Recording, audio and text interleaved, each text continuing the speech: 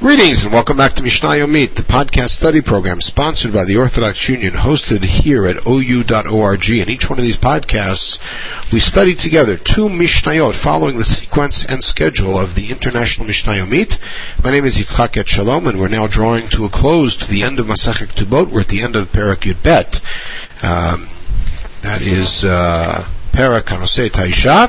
We're going to look at Mishnah Gimel and Daled.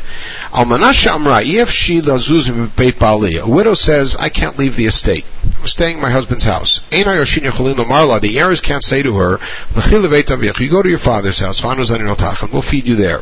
They have to let her stay there and feed her there, and they have to give her proper domicile.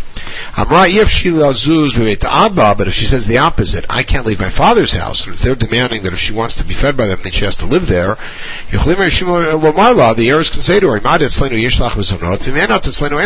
you're only going to get fed if you live with us.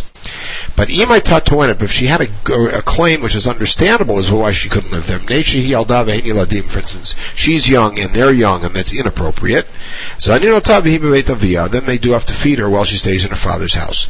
Now, we're going to see a frontal machlok between Meir, quoting Mishum Gamliel, and Chachamim. As long as she stays in her father's house, she can collect the ketubah for however long it is, as long as she's still unmarried. But as long as she stays in the estate, she only has 25 years. So imagine an older man marries a younger girl and he dies, and she's, let's say, 20.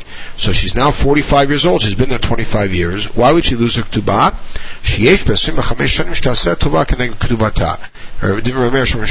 The opinion here is that over the course of 25 years, she will have done enough of giving a little sugar to this neighbor and a little bit of this to this neighbor that it'll pay off the ketubah. So she's used up her ketubah.